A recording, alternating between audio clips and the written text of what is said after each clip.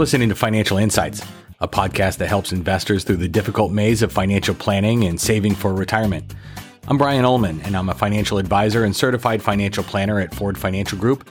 And together with some guests and other advisors at my firm, we're talking about the issues and questions relating to finance that face our clients every day. All right, we are back, you could say by popular demand, I suppose. We are posting a weekend edition of the podcast because we weren't able to get one out during the week. And one of the reasons for that, and one of the reasons I say we're back by popular demand, is because we had a couple things for our clients this week with Ford Financial Group. We had a webinar in midweek with Mira Pandit from JP Morgan Asset Management, who you may recognize from CNBC and Yahoo Finance and Bloomberg and the rest.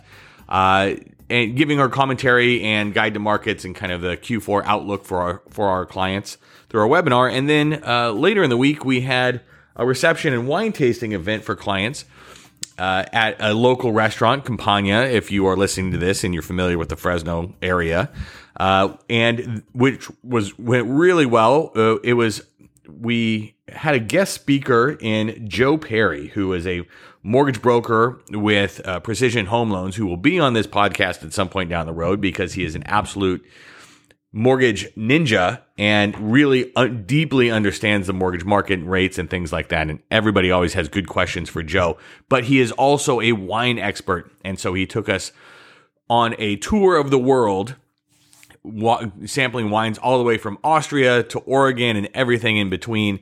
And I think I know it was a great time. I think it was well received by clients and their guests.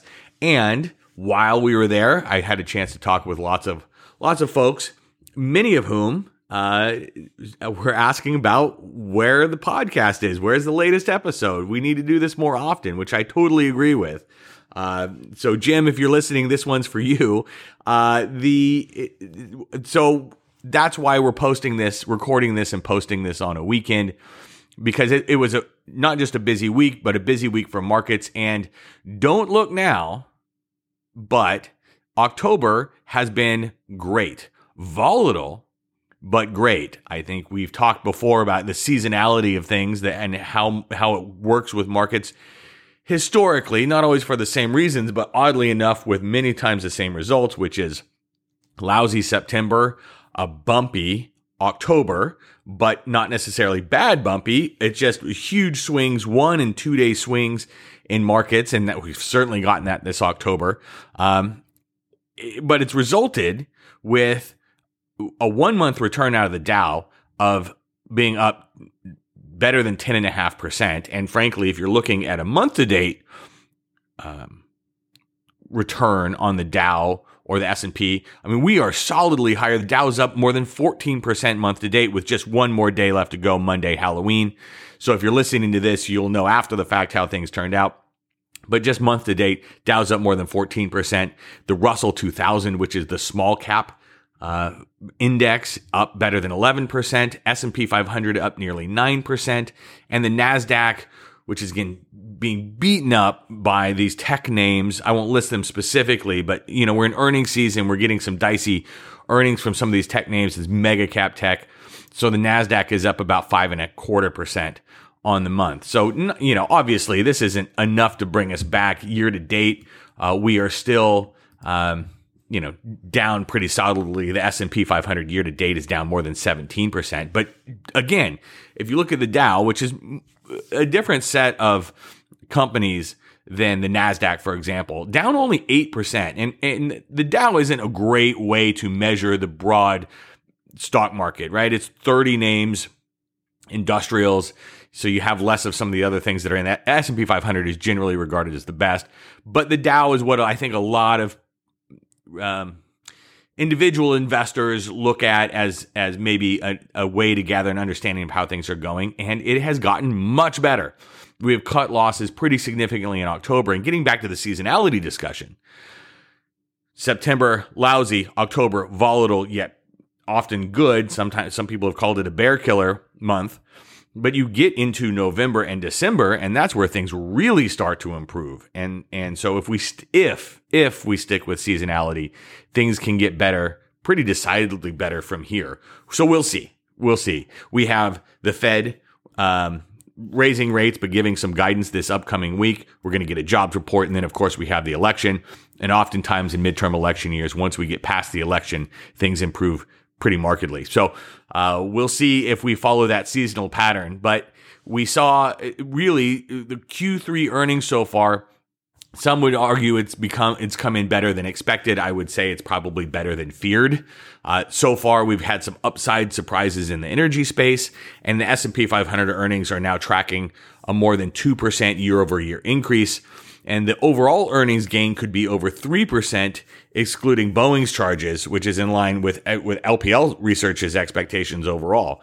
The Bloomberg Aggregate Bond Index, we'll just call it the AG, finished the week higher as yields declined, and some traders kind of believe that the Federal Reserve rate tightening pace will start to subside. I think we all pretty well expect that the Fed's going to raise rates 0.75%, but it's here in November. But it's an open question as whether that's going to be 0.5% or 0.75% in December. And then what happens after that is kind of anybody's guess. We may have a slower pace of increases. They may stop altogether, feeling as though they've got enough of feeling that inflation is starting to come under control, that they don't need to go any further. They may raise rates 0.75% in December, but really talk soft about what happens going forward. And so there's a lot that's going to be coming down the road that we'll need to unpack, and investors are going to have to digest to see where we're headed. But if the October rally here really has a lot to do with bad news, well, good earnings, but kind of softening economic numbers. We're in this twilight zone place where bad news is good news. And if we continue to have slowing economic numbers, that suggests the Fed can, let off the gas a little bit with its interest rate increases, which can help investors. One of the things we got last week was a report for the third quarter GDP, and U.S. GDP accelerated at a 2.6% pace for the third quarter, for the last quarter of the year. That actually beat economists' expectations of 2.3%. We're going to talk about this a little bit more. I think actually we'll focus on this mostly here in this episode, talking about the GDP number. But one thing, we're talking about seasonality and history and the influence of that on things. And this has been pretty widely reported. I'm going to take this from Axios News, specifically Axios Sports, but we've got the World Series going on. And I think many people are probably rooting for the Phillies to win, just given the kind of how long it's been since the Phillies have won, and kind of the Houston Astros history of cheating, frankly, in the World Series and other times. But I don't know. We should maybe think twice about who you're rooting for in the World Series, because every time Philadelphia has won the World Series, the U.S. has experienced a recession. And as I just mentioned, the economy is starting to slow a bit. And so going back, whether it's the Panic of 1910, the Philadelphia Athletics won then, the recession in 1913. I know this is more than 100 years ago, but let's just go with this here. The recession of 1913, the Philadelphia A's won again. The Great Depression, the A's, who left Philly in 1955, actually won consecutive titles in 29 and 30. The 1980 recession, when inflation was 13.5%, the Phillies won that. That's when the Phillies won their first World Series. And then, of course, the last time the Phillies won the World Series was in 2008. I don't need to remind you what happened in 2008. So, just be careful out there with what you wish for and who you're rooting for here in the World Series. But let's get back to GDP, because after 2 consecutive quarters of negative growth in the first half of the year, the economy, as I mentioned, grew at 2.6% annualized rate in the third quarter. And this is really driven by a resilient consumer sector. Real personal spending, which makes up roughly 70% of the economy, grew at just less than 1.5% annualized, and that's slightly slower than the previous quarter. But net exports were a large contributor to third quarter growth from really a narrowing trade deficit. And one big driver behind the lower deficit was the massive decline in crude oil prices. Crude prices fell over 26% in the third quarter as risks of a global slowdown really started to intensify, which actually cut the cost of oil imports into the U.S. over that period. And so as we look ahead, the trade deficit will actually likely widen from here as international economies start to weaken, and that restricts U.S. exports because of a really strong U.S. dollar. Now, as a result, next exports will detract from not just fourth quarter growth, but could actually impede growth next year in 2023. Consumer spending on services was really another contributor to third quarter growth.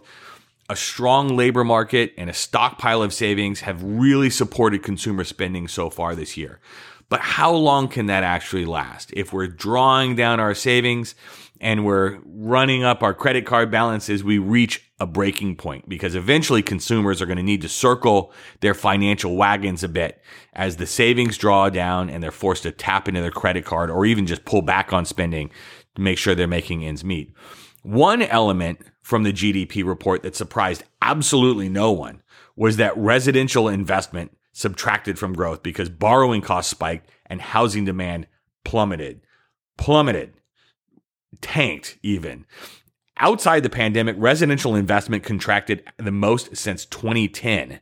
And in the next few quarters, housing may normalize. And as it happens, the category is going to continue to drag on growth for the year. I'll actually link to one of the LPL charts of the day that kind of, it shows the growth rebounds from the resilient consumer over the last quarter, but it goes quarter by quarter and shows some of the things that we're talking about here in terms of spending, residential investment, net exports, and so on. So you can click on the link in the show notes to take a look at that. So let's get into the weeds. I know we're going a little bit longer than we usually do, but let's get into the weeds for just a minute here because trade and inventories are two volatile categories in GDP. And so in order to get a better view of the trajectory of growth for our economy, investors need to pay special attention to the inflation-adjusted quote, final sales to domestic purchaser line item in the GDP report. Now, I don't know if you're listening to this, that you go through the line items of the GDP report, but we'll do that for you and certainly address it if we need to on the podcast.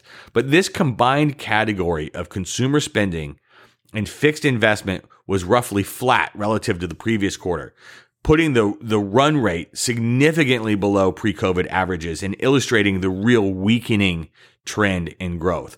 We're going to need to keep an eye on this going forward because you probably don't need to read the line item reports to understand that GDP and growth is starting to slow. The bottom line here is that the U.S. is not in a recession right now. Given the strength of the consumer sector, it's just not in the numbers. But as an aside, you're not in a recession when you have full employment, right? If you want a job, you can get a job. That's going to change probably next year. But the strength of the consumer, full employment, unemployment rate, 3-point-something%, you're just not going to have it. But if you exclude the more volatile categories in GDP, the trajectory for growth looks pretty weak and it's moving the other direction. I mentioned this a little bit earlier, right? Slowing growth, bad trajectory for GDP, terrible news for the economy and markets, right? If things are going down. Not necessarily. Recession's painful for the economy and could cause the Federal Reserve to shift to a 0.5% rate increase in December after a 0.75% increase here in the first week of November. But you have a deteriorating housing market, nagging inflation, aggressive Federal Reserve. It really puts the economy on unsure footing in 2023. But the silver lining here is that markets may have priced in much of those near-term recession risks. And if this slowing growth actually leads to a dovish Fed, a Fed pivot, whatever you want to call the Federal Reserve ending its rate increases, or even reversing them, an economic recession may actually be what investors have been waiting for to snuff out our inflation problem and return us to, that this allows us to a recession would, in this inflation issue, digest all the stimulus and kooky stuff that's been going on these last few years and put us on a path to more sustained growth as we go forward as interest rates either stabilize or even fall. So that will help us out as investors. We'll see. We've got a busy couple of months. It's going to be interesting to see not just what happens with the Fed this week with the election, CPI report after that, and then we get into December and do this all over again with the Fed, CPI, and so on. So it's going to be an interesting end of the year. I will say hopeful, but also optimistic, especially with as much bad news has been baked into some of these stocks, especially the mega cap tech. I definitely think we are closer to the end of this mess and the end of this mini tech bubble burst than we are at the beginning. So I will leave it there. Have a great rest of the weekend. If you need me, you can find me on the tennis courts. Until Monday, I'll catch you then. The advisors with Ford Financial Group are registered representatives with, and securities are offered through, LPL Financial, member FINRA, and SIPC. Investment advice is offered through Ford Financial Group, a registered investment advisor and a separate entity from LPL. The opinions voiced in this material are for general information only and are not intended to provide specific advice or recommendations for any individual. All performance referenced is historical and is no guarantee of future results. All indices are unmanaged and may not be invested into directly. Stock investing involves risk, including loss of principal. No strategy assures success or protects against loss. The economic forecasts set forth in this podcast may not develop as predicted. Ford Financial Group and LPL Financial do not provide tax or legal advice or services. This information is not intended as a solicitation or an offer to buy or sell any security referred to herein.